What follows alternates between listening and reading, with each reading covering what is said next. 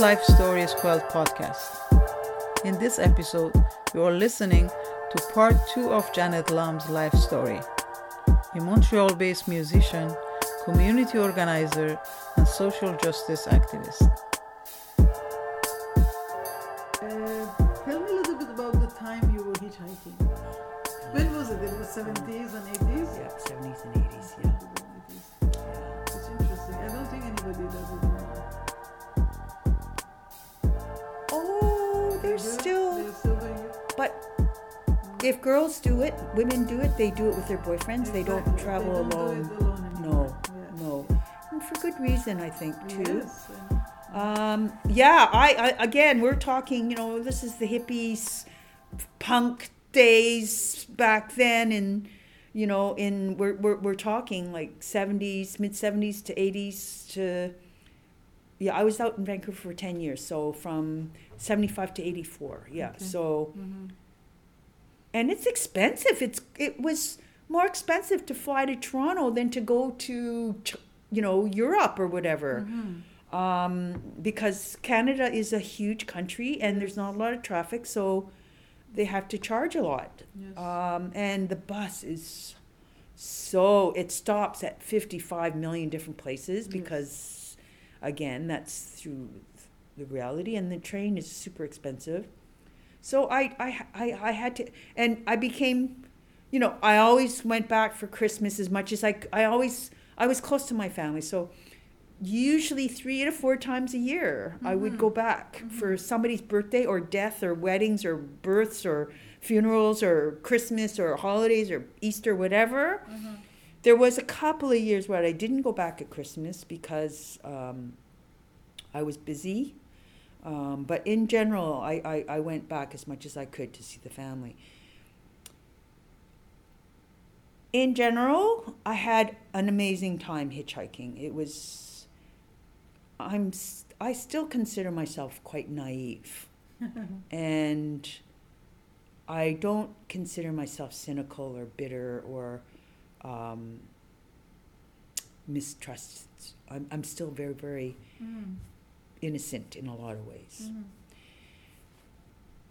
Again, in general, I just, for me, I would, and the idea of being so adventurous, I was shitting my pants, scared out of my pants, because I'm not, my adventurousness is not from confidence. It's more like jumping, closing my eyes and jumping, because I felt I needed to get out of my comfort zone. So once I was on the road, there was great things, but there was one time where I got picked up and I was gang raped I had to report that to my doctor and my therapist. So I was gang raped 18 times.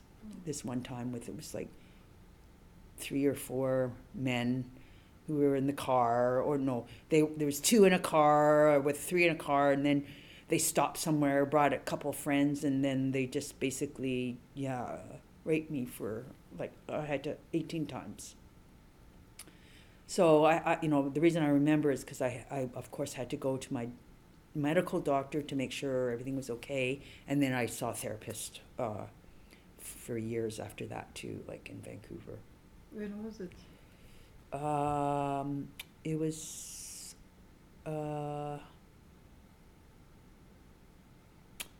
after about 2 or 3 years before I moved back. So like 81, 82. I still hitchhiked less. I went with somebody, or I took the I don't think I hitchhiked on my own after that. I always, or if I did, I wouldn't go right across Canada. I would just go part way or with somebody, or yeah.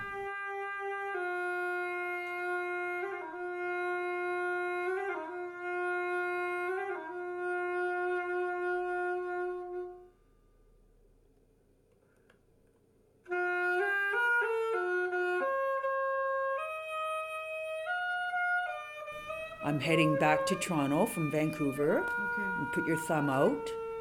Where are you going? Oh, I'm going to Toronto. Oh, we're going to Regina. And then I said, that's fine. I'll go up until then. And it's all night. The best ones were the truckers. Because you know for sure they can't hurt you because you could easily report them. So they were the ones that I felt the most. So actually, if I remember correctly, after I did get raped, when I did hitchhike, I just went with the truckers. Yeah. Did they arrest them or anything happen to? No, you I had no. You had no idea. I didn't like look at their license plate Yes, or yes, anything. of I course. was. Yeah.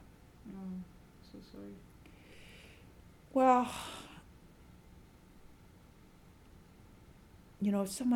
people say to me, oh, Janet, how are you? And we're talking even like 2018. I said, look, I can go home and I have a bed. I'm already lucky. I can go to sleep. I'm even luckier. When I get up in the morning, I can get out of my bed and stand up. That's already another already very lucky thing. Yes. I can go to the kitchen and grab some food. I'm already quite fortunate than so many other people. And I have something in my day to look forward to. So compared to what's going on today and how hard it is to even have any or one of those things, I feel so privileged and so lucky that I can do all of that. Because like even on my way here, like from my place, there was like 4 people living on the streets in the cold. Like Terrible. that should be illegal. There's no excuse. Absolutely. Especially in this weather. But nobody should be on the streets. It's not like we can't afford it. It's a rich country. It's a rich country. It enrages me. So, yeah, I feel very, very fortunate. I'm very privileged that...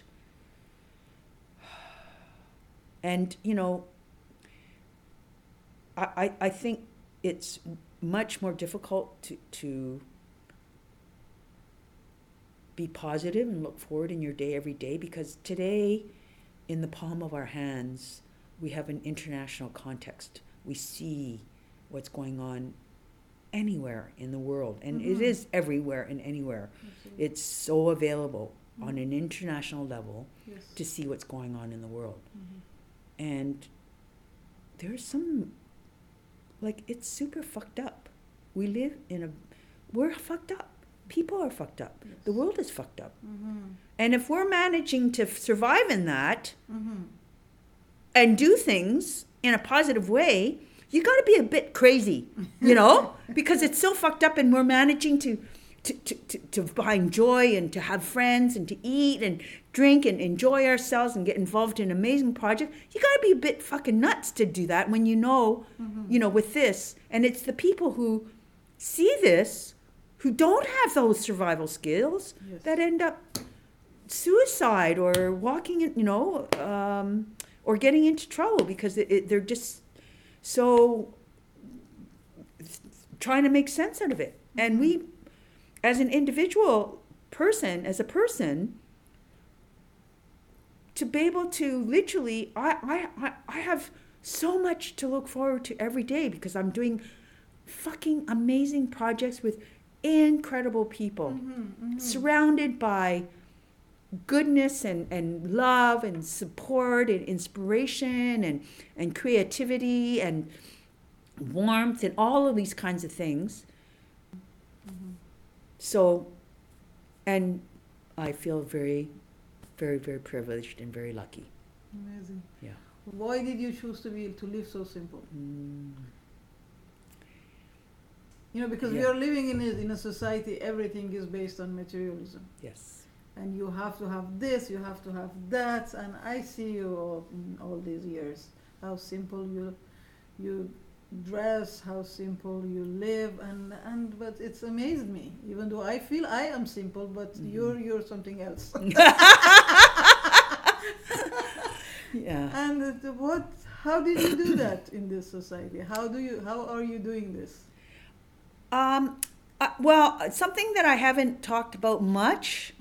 I was baptized as a Christian, so my mom was so we went to Sunday school and all that kind of stuff and did these Sunday concerts. Went to Chinese school that was run out of the Chinese church. So, had to, after white school, we went to Chinese school from 5 to 7 every day.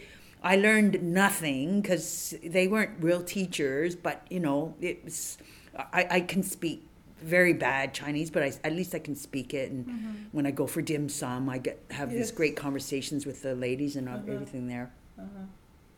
I also, I consider myself that I have a very, when people, I'm a physical, emotionally, social, community, spiritual being. And my spirituality, having first of all been baptized as a Christian, but I took my vows as a Buddhist as well. And I went to a Vietnamese Buddhist temple with another friend, and it was all in Vietnamese.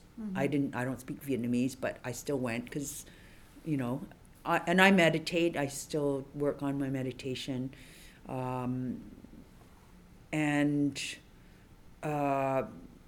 Tibetan Buddhism really seeks out and highlights and talks much about simplicity. And again, because I don't have kids, having kids I would have a very different life because I would want to give all those things to my kid. But I can afford not to because I don't have kids and I can just be the crazy aunt. And the qualitative things are much more important to me. I eat really well. I work out. I'm starting this Bagua new martial arts. I've done martial arts, so I've got like be careful. Don't get into trouble with me because you're gonna have your balls kicked in and you won't be able to breathe anymore. And your life is your procreation will be finished if you ever get into trouble with me.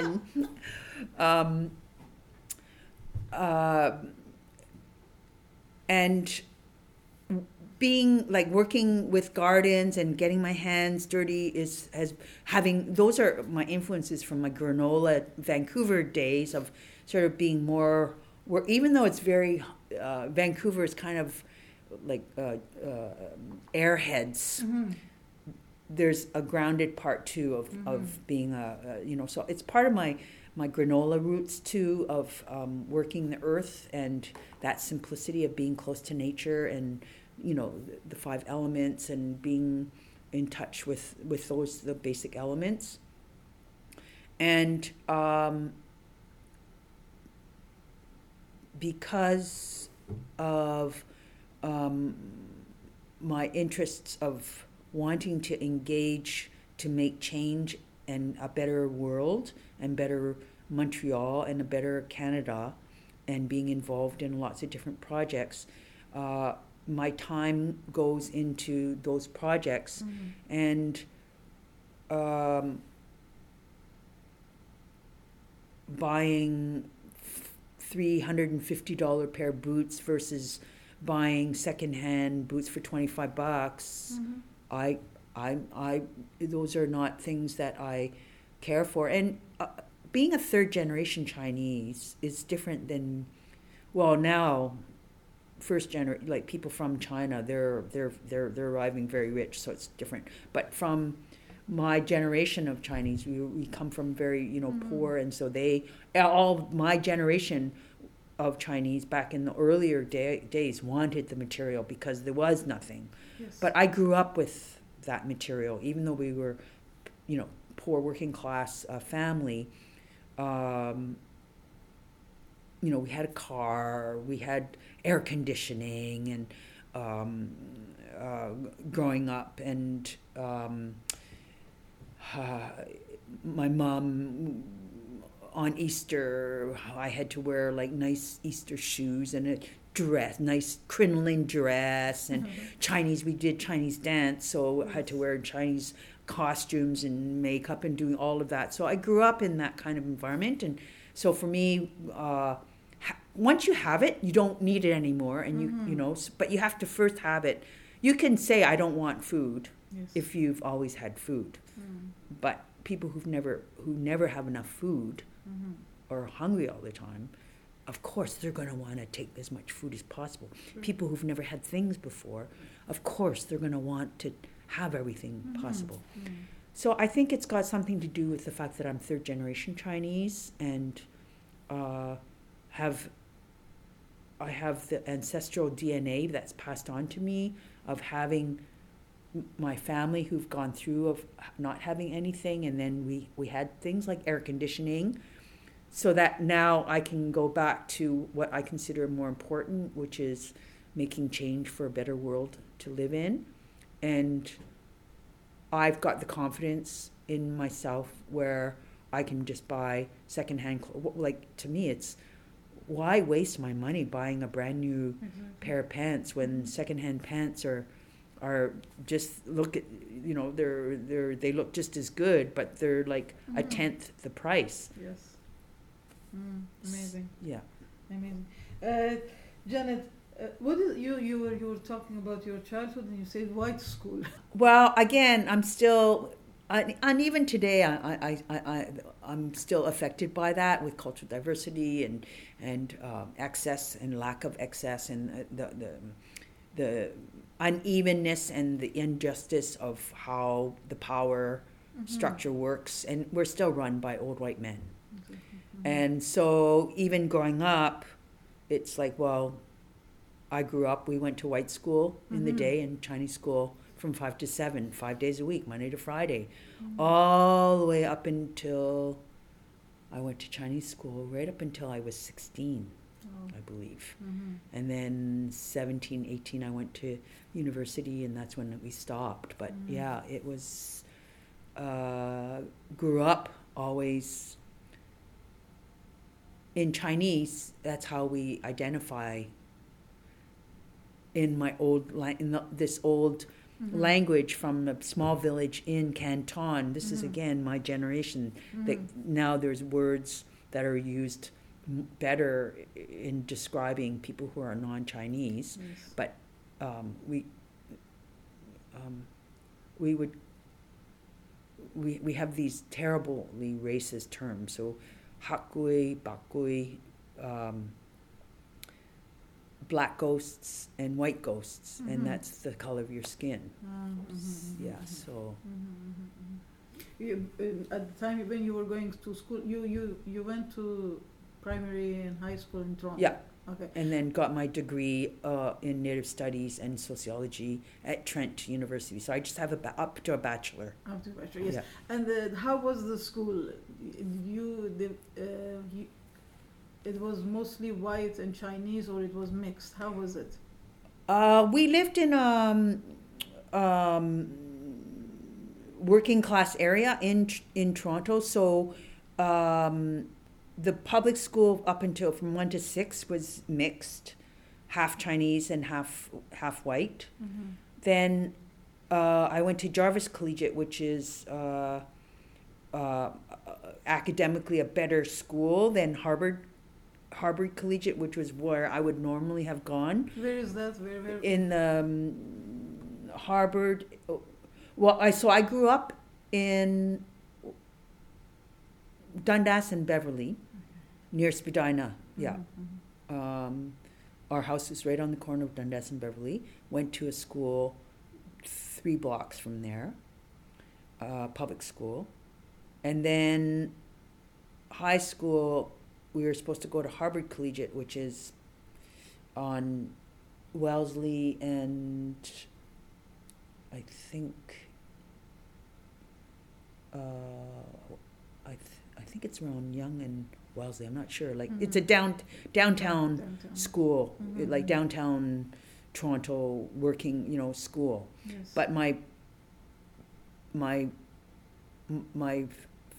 brothers and our family, because my parents had the Chinese restaurant in Chinatown, which was further west, Yes. allowed us to go to another high school called Jarvis Collegiate, which is on more, not west, east, east on Bloor and Jarvis area, but it was academically a much better high school. So yeah, I went to Jarvis Collegiate and then went to Trent University. Yeah. Why did you choose to come to Montreal? Besides wanting to be far from your family, Yeah, but and then be closer. The closer. same. Yeah. I wanted to learn French because we did some basic French, but not very much. And I felt like, again, as part of my identity as a Canadian, I felt like it was important for me to learn French. But I was also very much aware of like the politics that was happening Yes. with the separation of Quebec and this, I think 79 or something like that. So, and I also was aware of, as a social economy, politically, it was more in alignment because I was like from being an anarchist, I considered myself a socialist and NDP and believing more in making things more available for the everyday person. And I knew Quebec, out of all of the province, was the more progressive, politically speaking.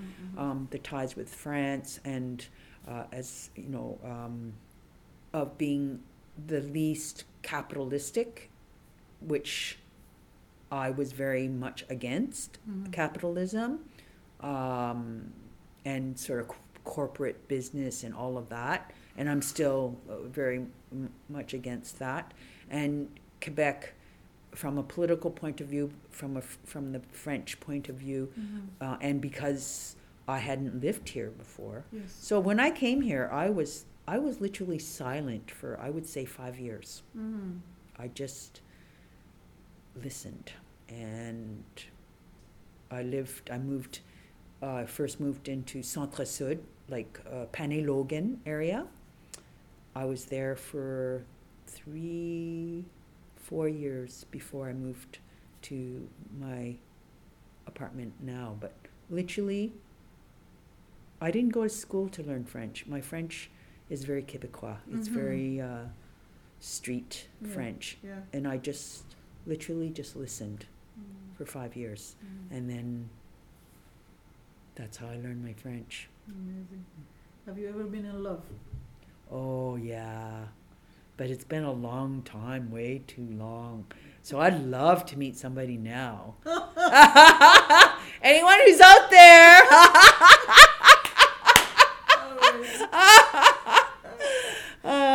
Okay, tell me about your love. Oh, boy.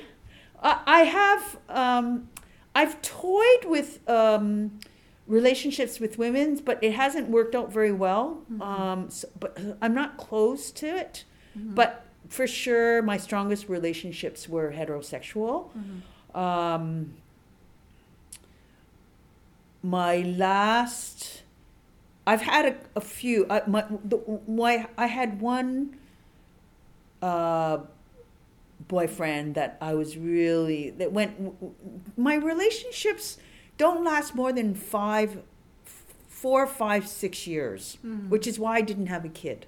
Okay. Because my relationships didn't last that much longer than 4 or 5 years, and I didn't want to back then have a kid with, blended families and having to deal with all of that. Yes. I had one boyfriend that I was just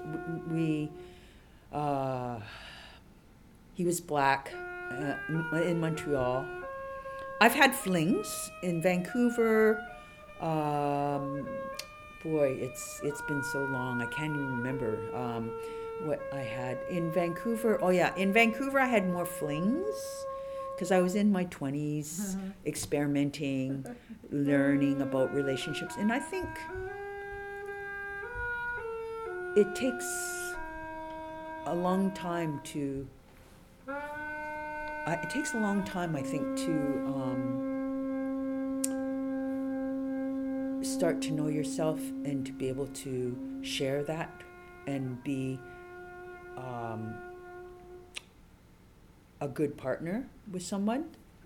And I was super fucked up in my 20s and even up into my 30s. And I would say even now I'm still quite fucked up.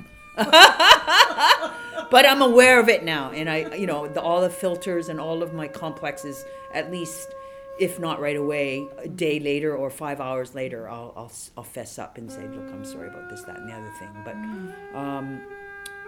so in my 20s, when I was in Vancouver, in my early 20 years of 20, I was I'm super naive still, but I was super naive then, very superficial, very off the cuff, very spontaneous, and very flingish. They didn't last more than a day or two or maybe a couple of weeks. And I was not very present in terms of sharing or knowing how to be open up in any way and understand what a relationship means. I had friends, but relationships, and I lived in great hippie cooperative homes when I lived in Vancouver, but not my first husband. We were in love at one point, for sure. Yeah, I must say we were in love for sure. With my first husband, yeah. And with my second husband as well, like there was some spark for sure, but it wasn't just that. And my first husband, it was in Vancouver, so yeah, I can't say it was only flingy. The ones I've had I didn't have any in like Toronto or while I was in Trent. It was really clean, really flingy, like literally one night stand kinds of things. But I was like 19, 20. That's what you do back then. Since moving to Vancouver, Montreal, yeah, I had one. I've had 3 long-term ones where they lasted 4 or 5 years. I was involved with one relationship where I was the secret because he was cheating on his wife, and I was the recipient of that, and that lasted for also 4 or 5 years. I had one other boyfriend who I was really enjoyed hanging out and being with, but then it just didn't. I can't. You end up fighting about something and then ends. Yeah, but I would love to kind of. It's been a long time that I've been on my own, and I appreciate that because I am learning about how intolerable I can be sometimes, even with myself. But I miss that. I would love to. I'm very affectionate. I share my hugs with everybody now because I am very, very affectionate. But I would love to kind of just snuggle up with somebody and, watch movies and whatever, yeah. It's out there now. Yeah. Yeah. Amazing. Okay, Janet, tell me about one day of your life. You wake up, what do you do until the night? Now it's like, I feel like I'm a bureaucrat. I'm in front of my fucking computer for because everything is online now. Yes. So I am literally in front of my computer. After 7 hours, I say, okay, that's enough. And then I always go out every day. So it's working on all of these 8-9 projects that I'm working on. Grants or applying for or doing reports for grants, all these kinds of things, or connecting with people, doing planning for this, that, and the other thing. So I'm literally, I wake up this morning I was up at 6 because I went to bed. It's just a natural wake up time is around 6 or 7. Mm-hmm. I have a coffee. I don't eat right away. I'll work in front of the computer for a couple of hours, and then I'll eat something like some fruit or whatever, and then continue working. And then I usually eat just like one big meal a day, and it's usually in midday. So it's usually around 2 or 3. I'll have my main meal. I'm a vegetarian vegan, so I don't eat. But I must say I'm a really good cook. Yes. And I learned that from my family and my mom and our family. We're good cooks. We eat well. Yes. So I'm a good cook. I make a pretty mean vegetarian soup, even, which is not easy without meat to make a good base. So I make a type of hummus, but it's got not just chickpeas. It's got all kinds of beans and nuts that I cook and put some other vegetables and lots of different spices, and I throw it in the blender, and that's my protein. Yes. And I eat like seaweed and weird mushrooms, and I eat very healthy foods like hemp seeds. Toasted hemp seeds has more protein than any other seed nuts that, so I just bought some of that. So then I'll have my main meal in the afternoon of, either rice or like the pate thing with some vegetables that I can just dip and cut and eat, and then I'll go out for a walk or go shopping, or I always go outside every day. I might do a bit of stretching. I have it at home in the living room, and I would like to. I do meditate. Not as long or as much as I would like to, but I do some meditation of like 10-15 minutes. And then at night I usually have things like to go to, like it was a dinner last night, and night before was some event that someone invited me to. Because I'm on the board at the May, I go to see as many shows as I can at the May, so I feel very lucky that I can do that. Or it's, one of the projects I'm working on, so the roundtable discussion was on Wednesday, so yeah, my evenings are usually quite full. Quite full. Fantastic. What's in future for you? Wow. What's in the future? Wow.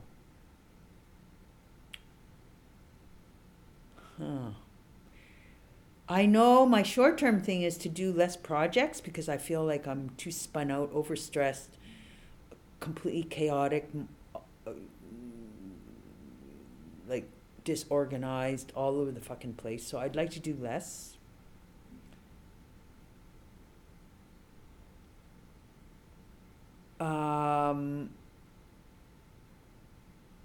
But what I would do with my time would probably maybe do some volunteer thing with maybe kids, or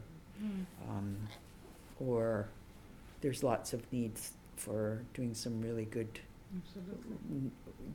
volunteer. Are you hopeful? Oh yeah, I'm very hopeful. I'm probably, most people would consider me very naive and way too hopeful. But yes, I am. I believe that people's intentions are always good, and they just get distorted because of how difficult. It's not easy. It's fucked up. It's very complex. It's very multidimensional, and sometimes people are forced to kind of choose, like either their family or work, or and it's very complex. But I do bottom line belief that people have always got good intentions, but they just get distorted on the way. So, okay, I believe in hope, and I am hopeful, and I think there is hope in the world, because I do, as much as it's super fucked up and it's so complex, and you look at the world, we're surrounded by horrors, and we're surrounded by genocide and evil acts and governments. Right now we're going through what I consider a wave, and we're going through a downfall, a wave with what's going on with that idiot in the south of us and province in Ontario, and even here we're not in a politically great period, but we go in these waves. So I just see it as a down wave right now.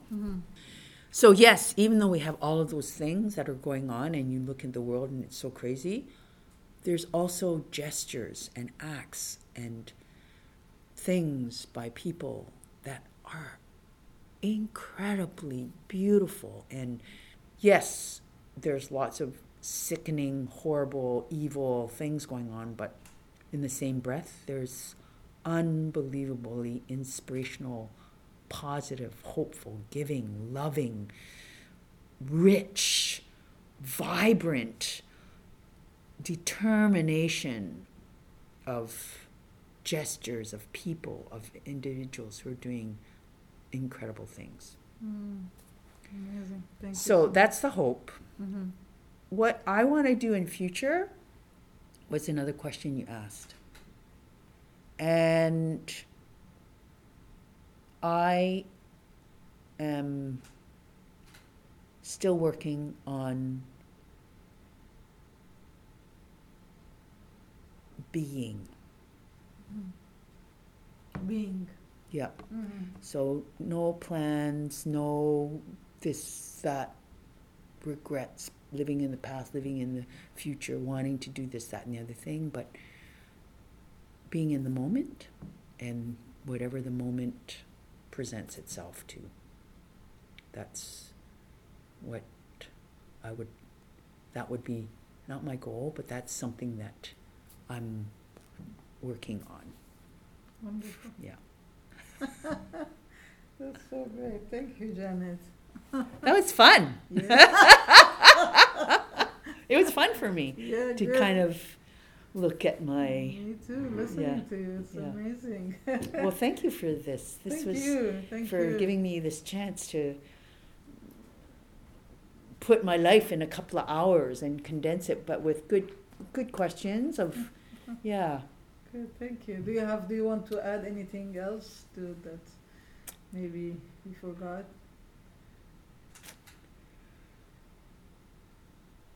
Any memory that you want to share, or any thought you want Right. to share?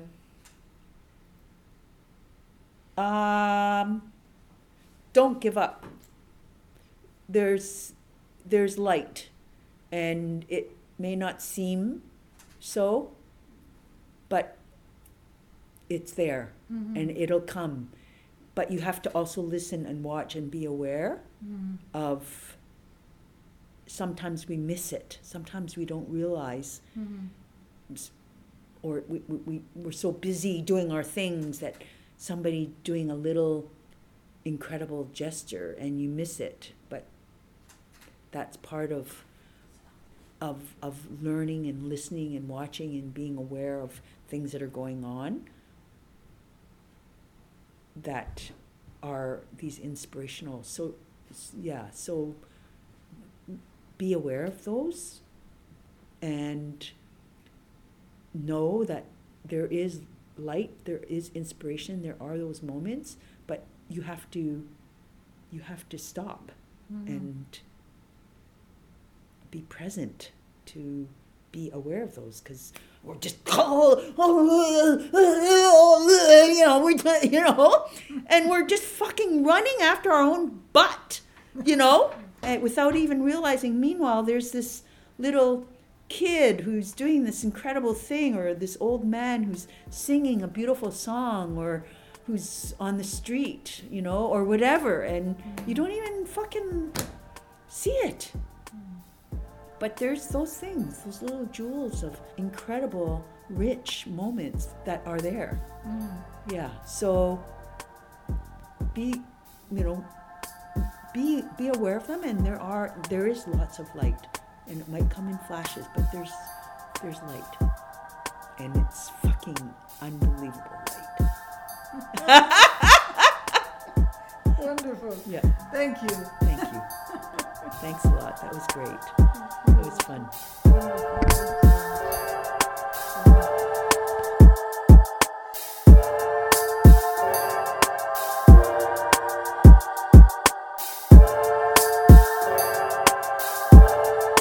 Life Stories Quilt podcast is a project created and produced by Shahrzad Arshadi in collaboration with Nasim Muhaddad. Original music for Quilt podcast was composed by Kayan Tahiri.